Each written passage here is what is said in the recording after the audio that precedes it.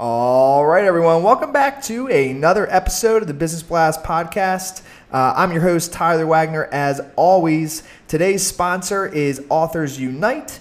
And if you want to become a successful author, Authors Unite is the place to go. So head on over to authorsunite.com to check out a free case study that'll teach you how to do exactly that. And now let's jump into the episode.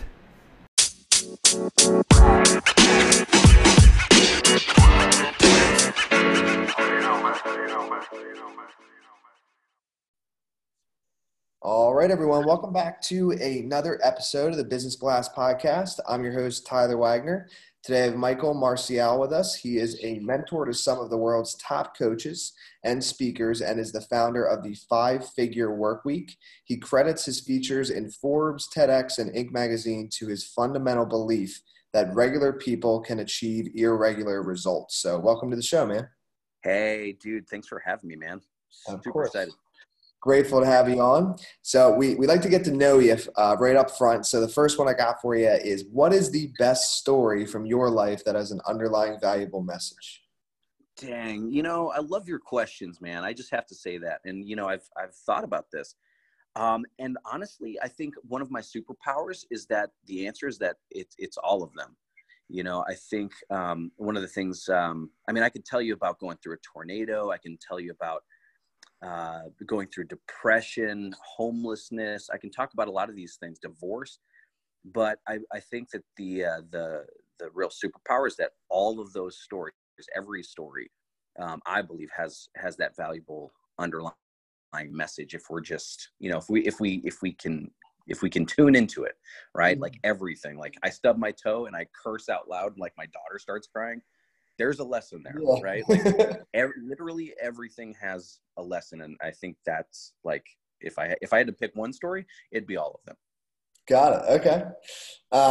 And some of those do. So we might have to have you on for a longer episode in the future, because I'd love to get into the tornado and some of those other things.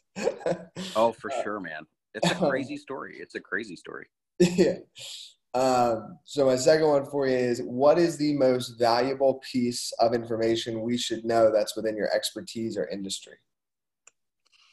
I'd say, a lot of times people think when you start talking about entrepreneurs, coaches, speakers, one of the things that really pops up is, the internet. It's a tool, a powerful tool that we all use. But I think one of those pieces of information would be how to attract your ideal people, how to attract your clients, your customers, your people, utilizing your personal brand, not your business brand, but your personal brand. And that's something that I've cultivated over the last 14, 15 years. How do I attract those people? I remember when YouTube came out first, I was already online. I started when I was 19. YouTube came out like a year or two later. I'd already grew, back then it was an online forum of like 3,000, 3,500 people, of all the people that were like me. They played drums. They were looking to do cool things with electronic, drums. And then when YouTube came out, it was like, oh, cool. Let's just transition over there. I'll just make videos for you guys.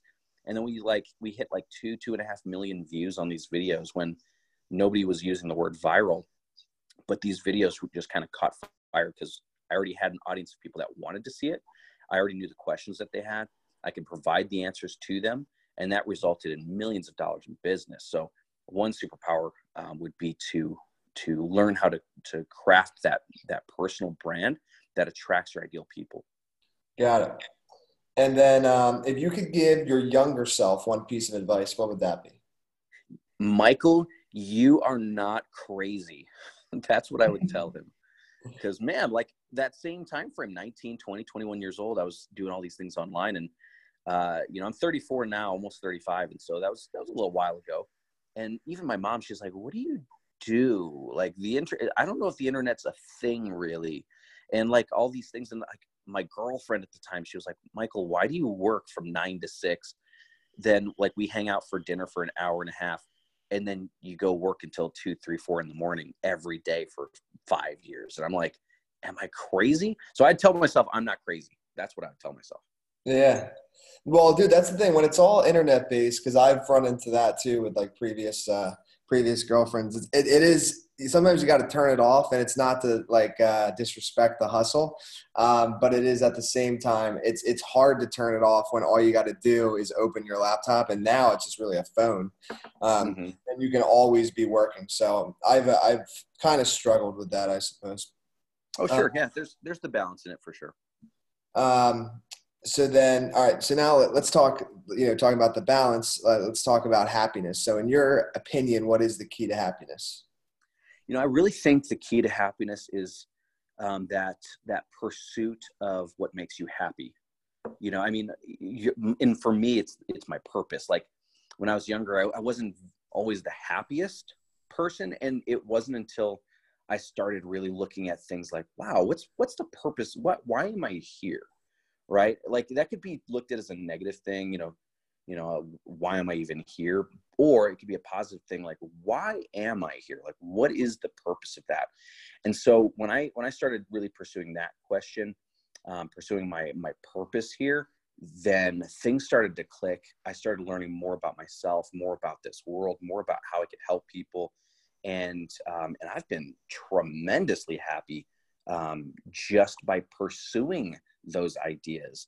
And sometimes I feel like I grab them. Sometimes, with the 5-figure work week, that's my baby, and I didn't know that for the longest time. I didn't know that helping people make more money, reaching more people online, I didn't know that was a thing. I didn't know that was my thing, but it tremendously makes me happy and super fulfilled. So I think it's just the pursuit of the purpose of why we're here. Mm-hmm. And then, what is the best book that you've read, and what was the number one thing you learned from that? Okay, so there's a lot, right? There's a lot of books out there. I'm going to go with an older one. It's called Built to Sell. Oh, Um, love that book. Great book. Good. That's really cool, man. Like a lot of people, they haven't heard of it even. So for Yeah. me, the reason why I love it is because, especially in the entrepreneurial space, we can dive in, and there's a lot of things that go into this. But whether you think, man, nobody understands me or my business, or I have to do this alone because I catch the vision, I catch the purpose of why I'm doing this thing. We can go at it alone, call ourselves a solopreneur, even maybe even make a small team, but we don't really truly grow because we're not looking at the right thing. We're not looking at how we can grow a business.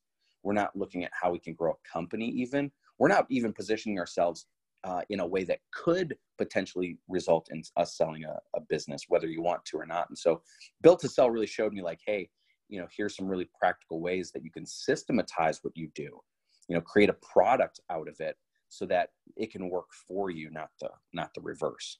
Mm-hmm. And then, what is your favorite quote and why? Favorite quote. It's actually an old African proverb. And it goes something like this. If you want to go fast, go alone. If you want to go far, go with others. And that one hits me and it goes back to that book, Built to Sell. It's about team. It's about community, especially if we're looking for long term. If you want to go fast, we know we can go quick, by ourselves. We can fail fast. We can do all these things. There's a power in team and community. And so that's why I love that quote. Yeah, man, I love just going back to Built to Sell. Like anybody listening that hasn't read or listened to it on audio, I highly recommend. Like, because it is like you said, it's a book that most people actually have not heard of, and it just simplifies like the systems of a business. And I think Mm-hmm. a lot of times what happens to people is they start out with a simple business and then they over complex it, especially with like media companies. Like they start, which there's no problem with this, but this is just from my experience with working with a lot of people, is they offer everything. And when you Mm-hmm. offer everything, then your company is not really sellable because there's not like procedures, systems in place. So that's kind of what that book dives into, is like simplifying your business so it is actually built to sell, whether you desire to sell it or not. If you build your company in that way, it will work for you rather than you like, I don't know, breaking your back and trying to do everything. So great book. Um, so thanks for coming on, man. Last one I got for you. Where can our listeners best connect and find you online? Yeah, I'd say the best is Facebook for sure. That's like my stomping ground. I stay maxed out at 5,000 friends. As of the recording of this show, that's the current maximum. Hopefully that changes. But I'm routinely making room, making space for my people. I'm okay with removing, my fifth grade bully that's still there. Like I'm still trying to prove him wrong, but I can get rid of Billy and we can connect, but just shoot me a message. Like I love to connect personally. I can send you to my website. I can send you to the Facebook group, but I love connecting with people. So if you got value out of this, you want to connect more, I'd rather connect with you as a person. Perfect, man. That sounds great. Thank you again for coming on. Dude, my pleasure. I've been looking forward to this for a long time. So thanks for having me, man.